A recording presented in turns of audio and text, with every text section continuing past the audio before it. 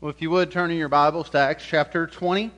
Acts chapter 20 will be our text this Lord's Day as we look at the first 12 verses of Acts 20. If you've been with us, you know we've been walking through the book of Acts together. And when we last gathered, we wrapped up Acts 19, where we had been looking at Paul's time in Ephesus and his ministry there. And if you're with us, you know how Acts chapter 19 ended. Paul had been proclaiming the gospel, he and his companions there in Ephesus, and that was a town that was largely dedicated to the worship of a false god, a false goddess there. And so there stirs a riot then in Ephesus as people become aware that as folks are following Jesus, they're no longer going to be purchasing all these goods for idol worship. And so those who created these goods are upset because they're going to lose their livelihood. And so a riot forms, and they grab some of Paul's companions and they haul them off into the theater, into the Colosseum there. And if you were with us, you know, as we looked at that study, we looked at how God's sovereign hand was on them, how He used a town clerk to step up and to stop that riot. But that's the scene that we come to in Acts chapter 20. That has just taken place, and now Paul is leaving that scene and continuing in his missionary journey.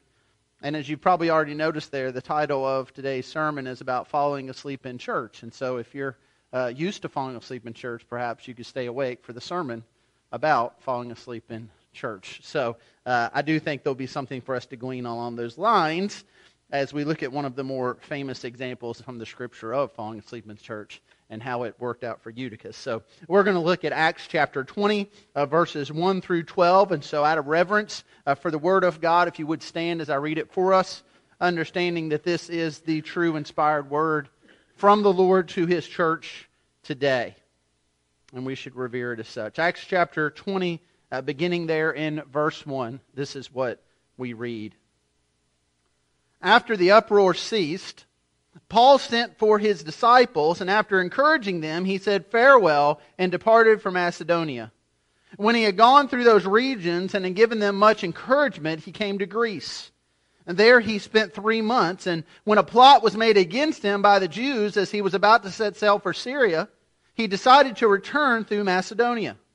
Sopater the Berean, son of Pyrrhus, accompanied him, and of the Thessalonians, Aristarchus and Secundus, and Gaius of Derbe, and Timothy, and the Asians, Tychicus and Trophimus. These went on ahead and were waiting for us at Troas. But we sailed away from Philippi after the days of unleavened bread.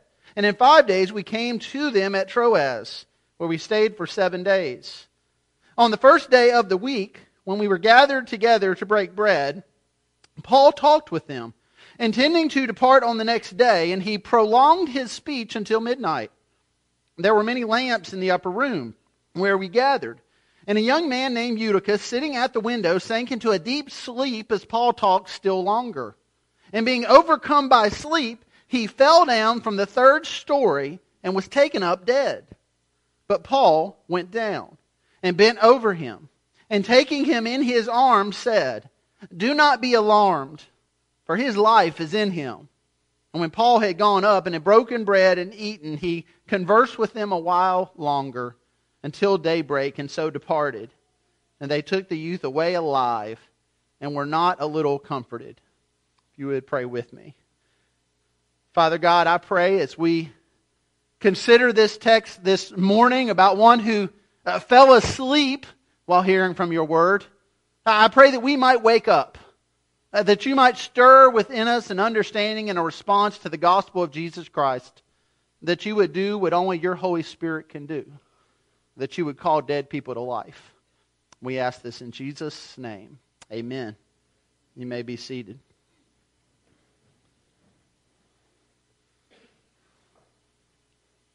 Well, we're going to look at this text today just a little bit differently than we have been looking at most of the texts in Acts.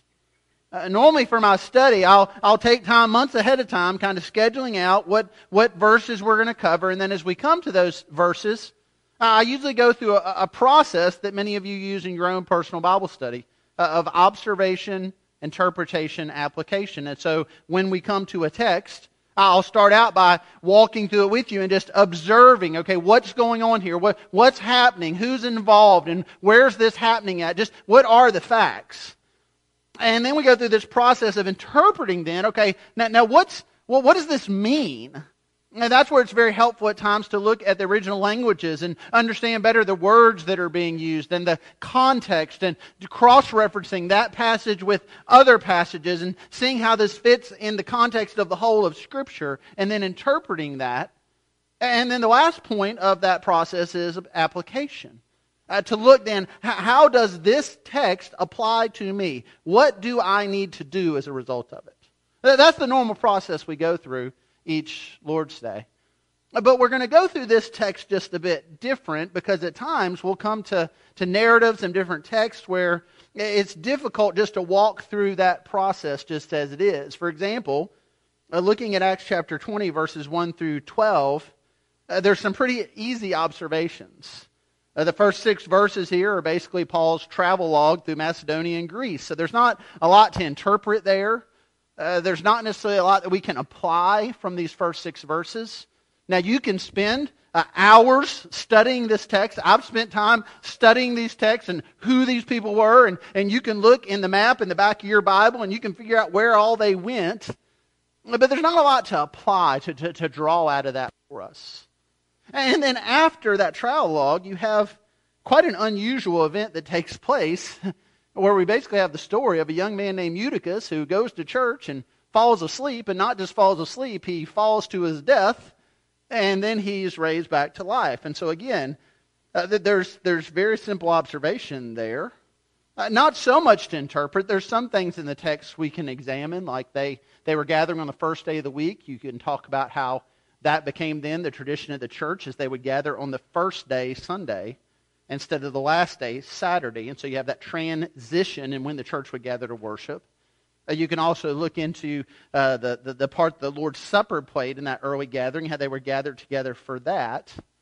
But that's kind of it. And so then you look at application. What's the application of Acts 20, verses 1 through 12?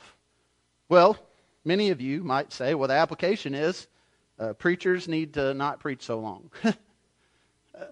In my defense, I don't believe I've ever held you over past midnight. And so I haven't got quite as long as Paul did here.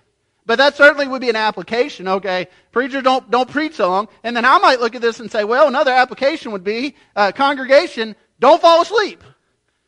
But if you do, I wouldn't advise you sit on the windowsill of a third-story window when you do. At least you fall as Eutychus did to his death. Of course, that would be very difficult here because our windows, I believe, are nailed and painted shut. And they're not that high off the ground, but if you were tempted to sit on the balcony and lean over the edge there, you might want to consider not falling asleep. So there you have it. There's observation, interpretation, application. There's your shortest sermon you'll ever have at Bloomfield Baptist Church. But I do have something else for you. Because I do think there's something here for us to consider beyond just that observation, interpretation, application. I think there are questions we can ask about any text, and there's one question I want to pose about this text that'll be kind of our guideline for what we'll talk about today. And the question simply is this: why did Eutychus fall asleep? And I think we can ask that question because we need to ask the bigger question for us today: why do we fall asleep in church? Now, I'm going to do something I don't do a whole lot. I'm going to ask you to show me your hands here, if you're willing to. If you would raise your hand if you have ever fallen asleep in church. Okay, now look around. The people who don't have their hands raised, wake them up.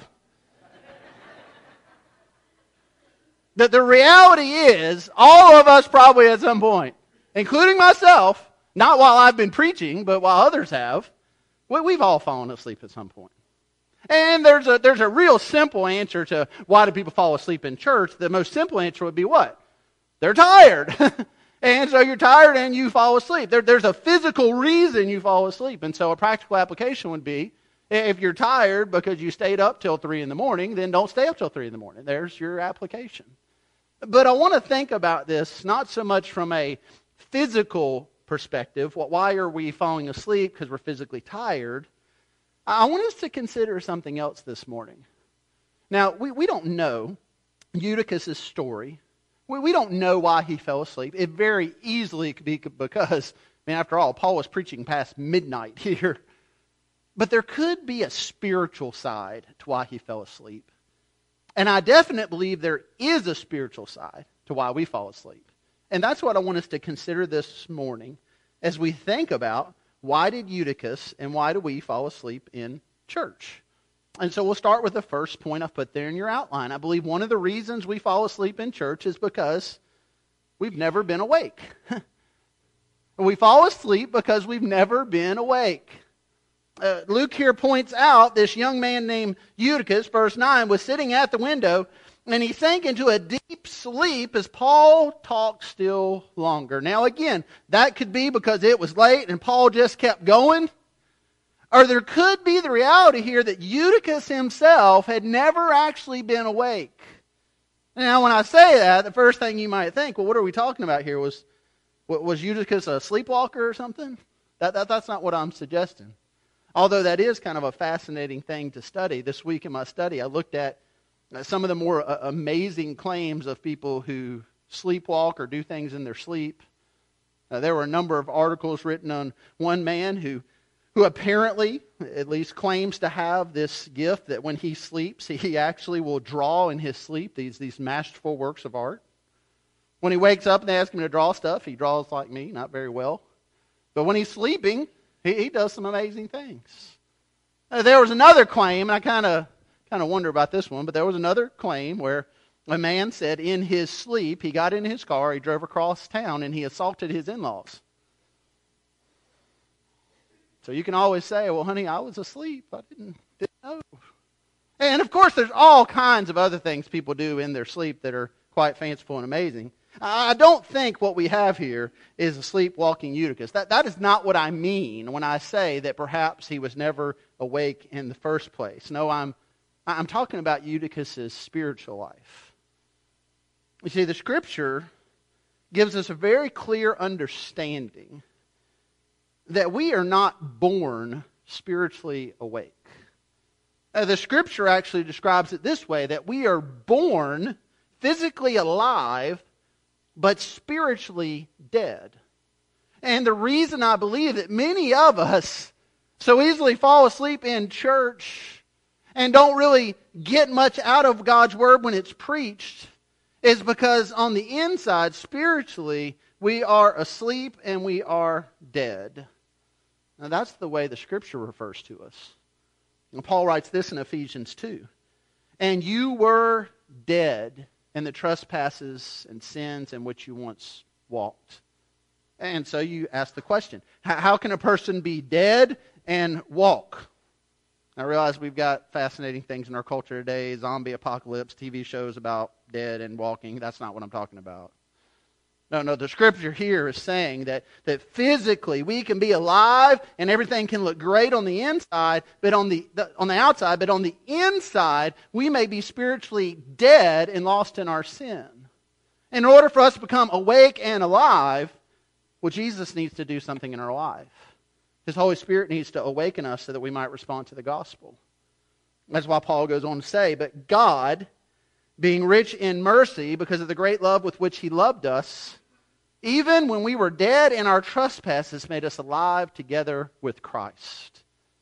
Now, if it's hard for you to kind of grasp this and understand this whole idea of physically alive, spiritually dead, there's another way the Scripture refers to this that might help you. We see it referred to in other places, not only as spiritually dead, but as spiritually blind. Paul says this in 2 Corinthians 4.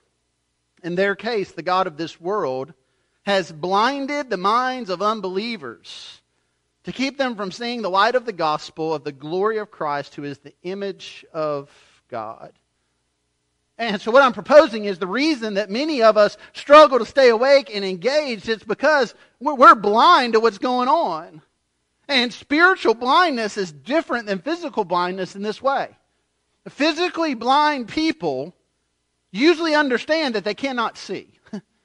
You're not going to encounter many physically blind people who will tell you, oh, but I can see everything. They know that they are physically blind.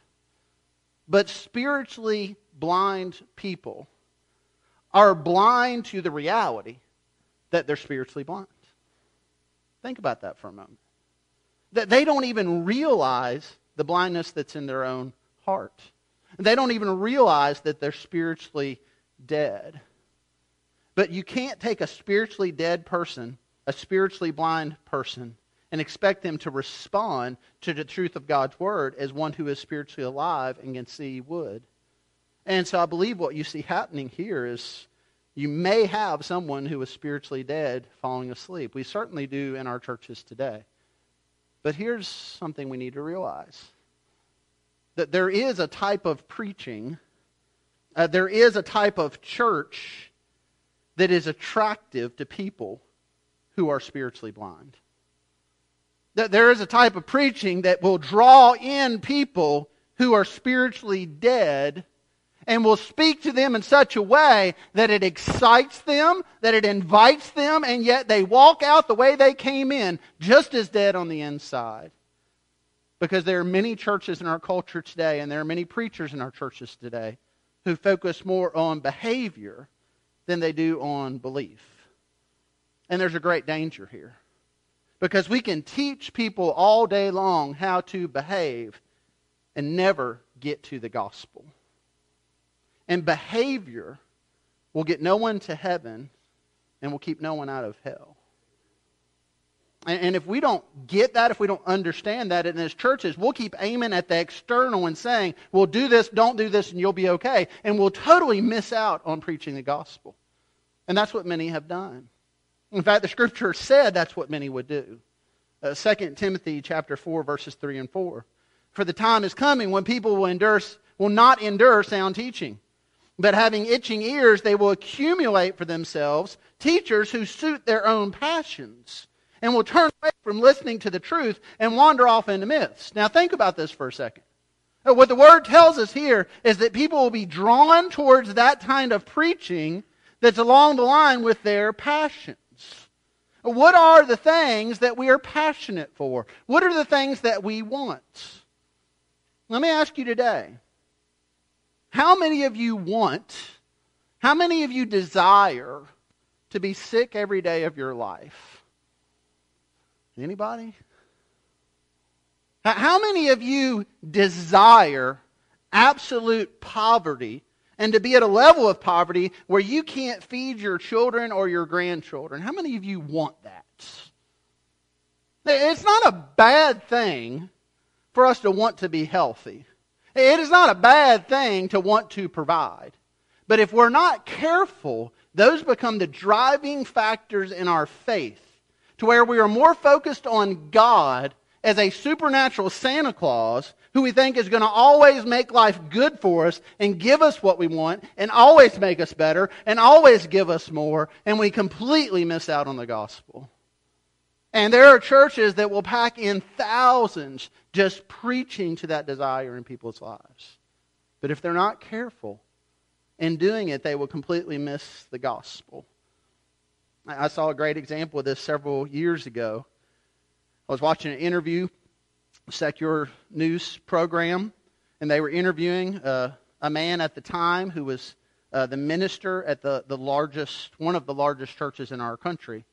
And they were interviewing he and his wife. And he and his wife were talking about how excited they were about all these people that God was bringing to their churches and people who wouldn't go to other churches, and how their church was attracting all these folks that wouldn't go anywhere else. And I'll never forget, the wife shared the story about what had happened a few weeks before. She said this was an example of the fruit of their ministry. This family came forward after their service to talk to them. And they were so excited because they finally found a place they could all come to together. I can't remember if it was the wife or the husband, but one of the spouses had grown up Christian. But the other had grown up Buddhist.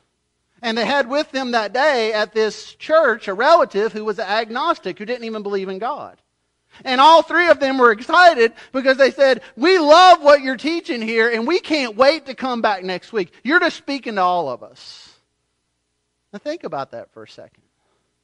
If what we teach in our church equally speaks to the Christian, the Buddhist, and the agnostic, then what is it we are teaching in our churches? The gospel of Jesus Christ is not attractive to the agnostic. The gospel of Jesus Christ is not attractive to the Buddhists. In fact, the gospel of Jesus Christ isn't attractive to many Christians because it tells them they need to repent and turn from their sin.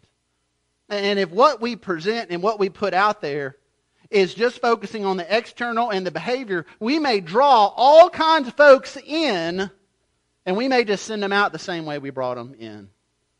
There is a kind of preaching, a kind of church that attracts those who are spiritually blind and spiritually dead to the point that they never understand that they're spiritually blind or spiritually dead. And that's the great danger. Because there's a very real enemy in our world who wants us to remain blind, wants us to remain dead. And he doesn't do it by making us stand up and say, well, I'm joining the church of Satan today. He does it by slowly luring us in his way. There's a great book I commend to you if you haven't read it before. It's by C.S. Lewis called The Screwtape Letters. And in that book, it basically is a fictional dialogue that takes place between a senior demon in hell and a junior demon. And they're talking about all the ways they can tempt man. And it's very insightful. On one occasion, and I'll put this quote in your notes there, the senior devil is talking to his trainee. And he says this to him. The safest road to hell is the gradual one, the gentle slope, the soft underfoot, without sudden turnings, without milestones, without signposts. He's saying that the way you get people to go to hell is you just kind of slowly let them go the way they're going. Don't do anything shocking. It doesn't have to be that they're shaking their fist towards God. In fact, if you just convince them they're okay, that's all you need to do. And sadly, in many of our churches today, that's what we've done. We basically presented a message that you're okay, and I'm okay, and God just wants a better life for us. If that's where we're at, then we will easily slumber in church. Point 2, perhaps another reason that Eutychus may have been sleeping, that we may sleep, is because we're holding on to sin. And see, the Scripture makes this very clear picture that if we're holding on to sin, light exposes sin and reveals the sin, and then we've got to make a choice. Are we going to turn from that sin, or are we going to hold on to it all the more? And if we're holding on to it all the more, then this is what we do when the truth is proclaimed. We put our fingers in our ears, and we cover up our eyes, because we don't want our darkness to be exposed by the light. Or we want to hold on to our sin. The writer of Hebrews says it this way in Hebrews 12, therefore, since we are surrounded by so great a cloud of witnesses, let us lay aside every weight and sin which clings so closely, and let us run with endurance the race that is set before us, looking to Jesus, the founder and perfecter of our faith. Now notice how the writer of Hebrews describes sin. It's very differently than I think we typically think about sin. See, I think the average Christian thinks of it this way. Well, I need to run the race for Jesus, and so I'm just going to be running along, and that devil, I got to watch out, because he's going to put obstacles in my way. Now, that devil's going to be hiding in the bushes, and he's going to throw rocks at me, and he's going to do anything he can to distract me and mess me up. I've always got to be on the lookout for that devil. But notice what the writer of Hebrews here says, and how he describes it. He says, no. In order for you to run the race with Christ to begin with, what do you first need to do?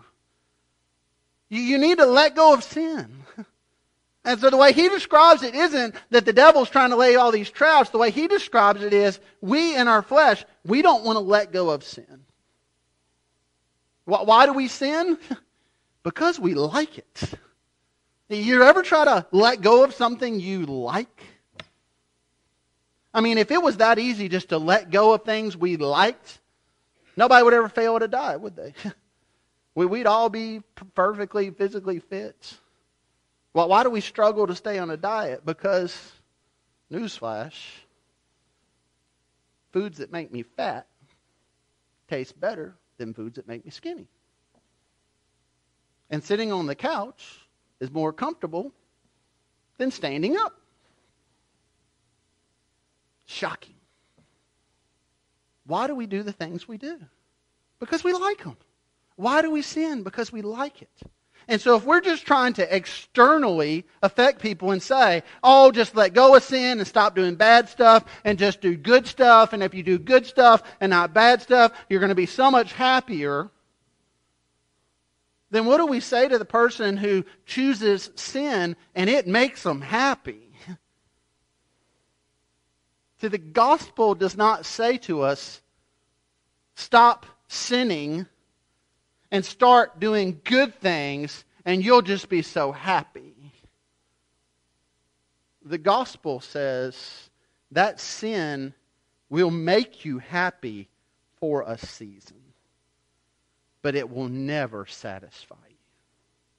And so what do you have to do to get that happiness? You got to go for more sin and more sin and the next thing and the next thing. And then what happens? You end up in that place that so many have been in. Perhaps some of you are in today, where sin takes you farther than you ever intended to go, and it costs you more than you ever thought you would pay. We cannot convince people through external motivations to stop sinning. We need to help them understand what the gospel proclaims to us. And if someone is choosing to hold on to their sin, well, then they're not going to be listening to God's Word, because God's Word exposes that sin. And so it could be for Eutychus, it could be for us today. The reason we struggle to stay awake, we struggle to engage, is because as soon as we get to that point, when we start getting convicted about our sin, we shut it all down. Because we don't want to let go of our sin. We like our sin. We need to ask a different question, though. We need to ask not what pleases us. We need to ask what pleases the Lord. In Ephesians 5, Paul writes this, walk as children of the light. For the fruit of the light is found in all that is good and right and true, and try to discern what is pleasing to the Lord. For instance, you realize that's the question the Christian is to ask? Because I don't know that that's the question a lot of Christians ask. I think when faced with decisions, with issues, most Christians ask this question: what's going to make me happy? God wants me to be happy, we tell ourselves. So what's going to please me? What's going to make me happy? Well, you realize that in all of Paul's letters and all the New Testament, I would say in all the Bible, there's not a lot there about what's going to make us happy. But what we do see here is this teaching. We need to try to discern what's going to please the Lord. And good comes from that, and joy. And you may very well find the greatest joy and happiness in your life in that place. But the fundamental call here is not to ask what pleases me. It is what pleases the Lord. So here's how that plays out. The writer of Hebrews says, let go of your sin. It clings tightly to you. Then we ask the question, okay, what is sin? Okay, well, does this please the Lord?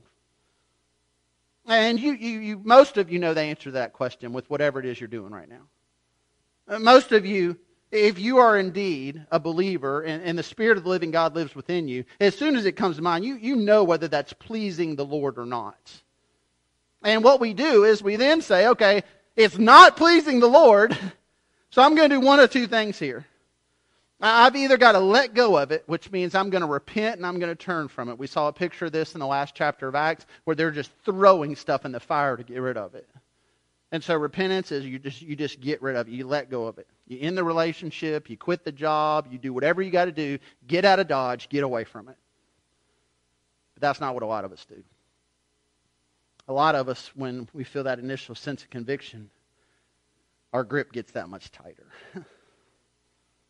And we hold on to it, and we might have all kinds of excuses. And usually when we do that, we don't do it in a way where we say, well, I'm going to hold on to sin. How are you doing today? It's good to see you at church. Well, I'm not glad to be here because I'm just holding on to sin. I'm not going to let go of it. How are you doing? We don't usually say that.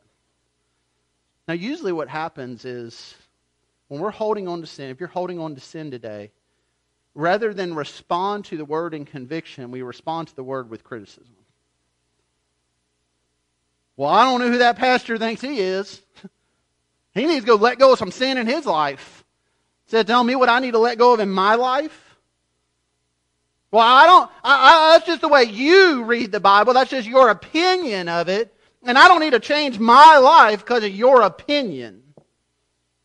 And what usually comes out, rather than conviction and responding to it, is just criticism. And then where that leads us is eventually we just walk out the door and we go find that other church where they're just going to talk to us about how to have a better job, better relationships, better, but never get to the issue of our heart and our need to repent. And we might say it in the terms of, well, I just didn't get anything out of that. Rather than respond to conviction, we respond with criticism. Perhaps Eutychus was never awake. Perhaps Eutychus was holding on to sin. Perhaps, point 3 here, perhaps Eutychus was like a lot of us. We fall asleep, point 3, because we're bored. We're just bored out of our minds. I mean, there's a couple avenues to this, and I don't want to go way down this trail. But you think about the culture we live in today, how we have entertainment around us constantly, and there's always something going on. I remember a few years back when our youngest was younger, trying to watch Sesame Street with her, and I thought, man, I can't keep up with. There was like a different image every 5 seconds, and it was like the channel was clicking around, and they're just engaged with it. And I'm like, whoa, that's our world today. Our world is constant information and stuff being thrown at us. And so then we ask people to come sit in a pew and listen for 30, 40, 47 and a half minutes. That's kind of boring to a lot of folks.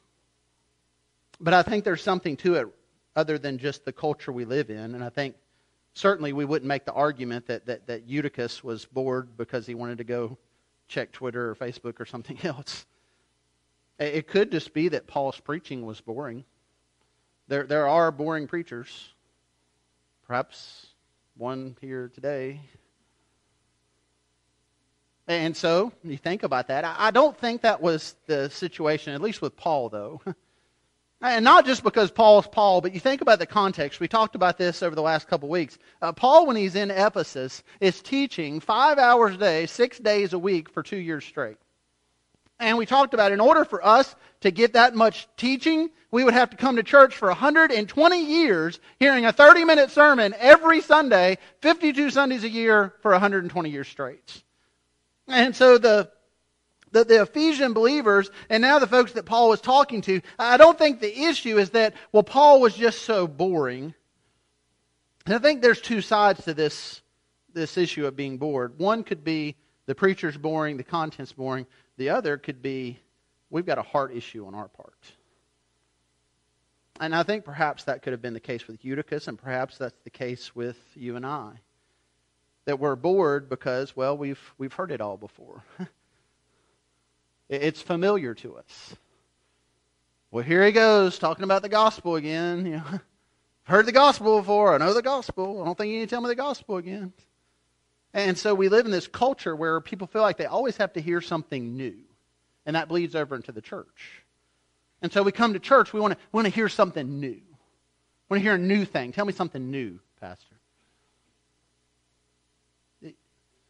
You do realize, don't you, that in the Scripture, those who always wanted to hear something new, that's not necessarily the people we want to model our life after. For example, Paul there in Athens talks about if he went and spoke to the Athenians, and they were lost as could be. But they had this desperate desire for knowledge, and the Scripture said they gathered together because they always wanted to hear what was new. And I think there's some in the church like that today who are just bored with the gospel, and they just want to hear something fanciful. And they just want to hear something new. Here's the problem. If the gospel bores you, then everything in the Bible is going to bore you. Because everything in the Bible points towards the gospel. That's why in order to read Genesis and understand it, you have to start with the gospel. Because if you don't understand the gospel, you're not going to understand Genesis. And in order to understand Revelation, you've got to read the gospel. Because if you don't understand the gospel, then you're not going to understand Revelation. You're not going to understand anything in this if you don't first understand the gospel. And once you understand the gospel, well, then you read the rest of the Bible in light of that, and then you see the gospel everywhere. And it does not bore you. It excites you. Because you realize what the gospel is. That's what we were saying about earlier. You realize the beauty of the gospel that God has not said to you and me, okay, Richard, try your absolute hardest, and maybe it'll be good enough to save you from an eternal hell. No, the gospel is, Richard, Stop trying. You're never going to be perfect. And in fact, if you do one thing, just that thought in your head, you are desperately lost in your sin because that is your nature. You're spiritually dead. And the only one that ever has been perfect was Jesus Christ, who went to the cross, died in our place, gave us a righteousness we didn't deserve, and took on a debt that He didn't deserve. And if that bores you, then I think you're blind. And I think you're deaf to it and you just don't see it. Because once you see it, well, then it's the greatest news in the world. And I'll tell you something about great news. You don't ever get tired of it. You go to the doctor.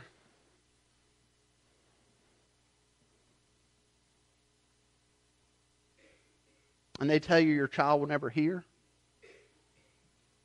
And you go back and God's done something miraculously and now your child can hear. You don't get tired of hearing that, do you? You don't say, oh yeah, we know that, tell me something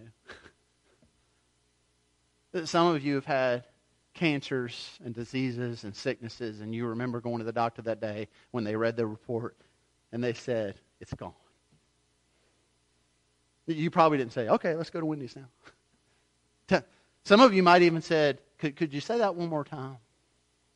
And what did you do when you got home? You called people and you told them. And you love to tell people that good news is good news no matter how many times you've heard it. And so if the good news is boring to you, then maybe you don't understand what the good news is because you think you're okay and you don't need the gospel. And if that's the case, then you're blinder than you realize. It may be that you sleep because you've never been awake. It may be that you sleep because you're in sin and you won't let go of it. And maybe you sleep because you're so bored with the gospel. Let me remind you of the beauty of it. We see it right here in this passage. Do you see the picture of the gospel here? Eutychus falls 3 stories and dies. Now, some will take a liberal reading of this and say, well, maybe he wasn't dead. Maybe he was just, partially dead. Laying there, I'm not dead yet. But you know what the Greek says? He was dead. Like dead. Like dead, you're not partially dead, you're just dead. Completely helpless. Lying on the ground. And the Scripture says, Paul comes to him. And this is where we don't know exactly what Paul did. He may have picked him up in his arms, or Paul may have even stretched his arms out over him. Look at your Bible there. Some of y'all will have there in Acts chapter 20, you'll have a little cross-reference there. Down there where it talks about Paul going to Eutychus in verse 10 and bending over him and taking his arms around him. Some of y'all have a little cross-reference there. It says 1 Kings 17. You know what happened in 1 Kings 17? Elijah, the widow, her son has died. And Elijah, the Scripture says, stretches out his arms over that boy's cold, dead body. He puts his hands to his hands and his face to his face. And God brings life back into that boy through this one with outstretched arms. Here Paul goes and he picks up this boy. And as he does with those arms, we were reminded of another who with outstretched arms brought the dead to life. Because on the cross, Jesus picked up every one of us in our spiritual deadness and blindness and breathed life into us through the gospel. And if that bores you, then we need to pray that you might see and you might hear. Because what may have happened to you is the gospel is boring because the enemy has lulled you to sleep. I'll close with this. I was reminded during my study this week of something I'd read a number of years ago. Martin Luther, the great reformer, once shared a parable of sorts. It was a dream that he had, and I'll share with you what he dreamed. Luther dreamt about how on one occasion the devil sat upon his throne listening to his agents report on the progress they had made in opposing the truth of Christ and destroying the souls of men. One spirit said, there was a company of Christians crossing the desert. I loosed the lions on them. And soon the sands of the desert were stained with the blood from their corpses. What of that? Answered Satan. The lions destroyed their bodies, but their souls were saved. And it's their souls that I was after. Another reported, there was a company of Christian pilgrims and they were sailing through the sea on a vessel. And I said, a great wind against the ship that drove the ship on the rocks, and every Christian aboard was drowned. What of that? Said Satan. Their bodies were drowned at sea, but their souls were saved, and it was their souls that I was after. And then a third came forward and gave his report. He said, for 10 years I've been trying to cast a Christian into a deep sleep, and at last I have succeeded. And with that, the corridors of hell rang with shouts of triumph. Friends, the call from the Scripture for us today is, if we're asleep, we need to wake up. And the only thing that will wake you and I up is the living Word of God and the Spirit of God. And so I leave you with this word from God. Romans chapter 13, verses 11 and 12. You know the time, that the hour has come for you to wake from sleep. For salvation is nearer to us now than when we first believed. The night is far gone, the day is at hand. So then, let us cast off works of darkness and put on the armor of light. 1 Corinthians 15:34. Wake up from your drunken stupor, as is right, and do not go on sinning. Ephesians 5:14. Awake, O sleeper, arise from the dead, and Christ will shine on you. If you'll pray with me. Father God, I pray that you would do the work that only you can do. That you would bring dead people to life. That we might understand this picture of the gospel we have before us today. A young man lying dead on the ground who's brought back to life. And that spiritually, that is us. Apart from the gospel, we are dead in the trespasses of our sin. And we need the gospel of the living God to bring us to life. I pray, Lord, for those this morning who perhaps have responded to that gospel, who have been brought to life, and yet they are clinging to sin. And Lord, I don't need to name their sin, because your Spirit already has. Your Word has. They know it is sin. And so, Lord, I pray, rather than being slumbered to sleep in their sin, Lord, that the light would shine on the darkness and expose it, and that they would turn from it. Lord, that they would not respond in criticism, but that they would respond in authentic repentance and conviction. Lord, I pray for us as we each know someone today who is asleep, who is spiritually dead. Lord, I pray that you would do a work to bring them to life. And God, I pray that if the gospel is ever boring to any of us, Lord, that you might convict us of that and remind us of the beauty and the grace that we see in it. We ask in Jesus' name. Amen. Church, if you would stand as we offer today an opportunity of response and invitation. This is a time for you to just consider what we've sang about today and what we've studied today in God's Word. And just to ask the question, even as we sing, Lord, am I asleep? And if so, wake me up. And if that's a response to the gospel of confessing Jesus as Lord and believing God indeed raised Him from the dead, then we invite you to come share that confession with this church family.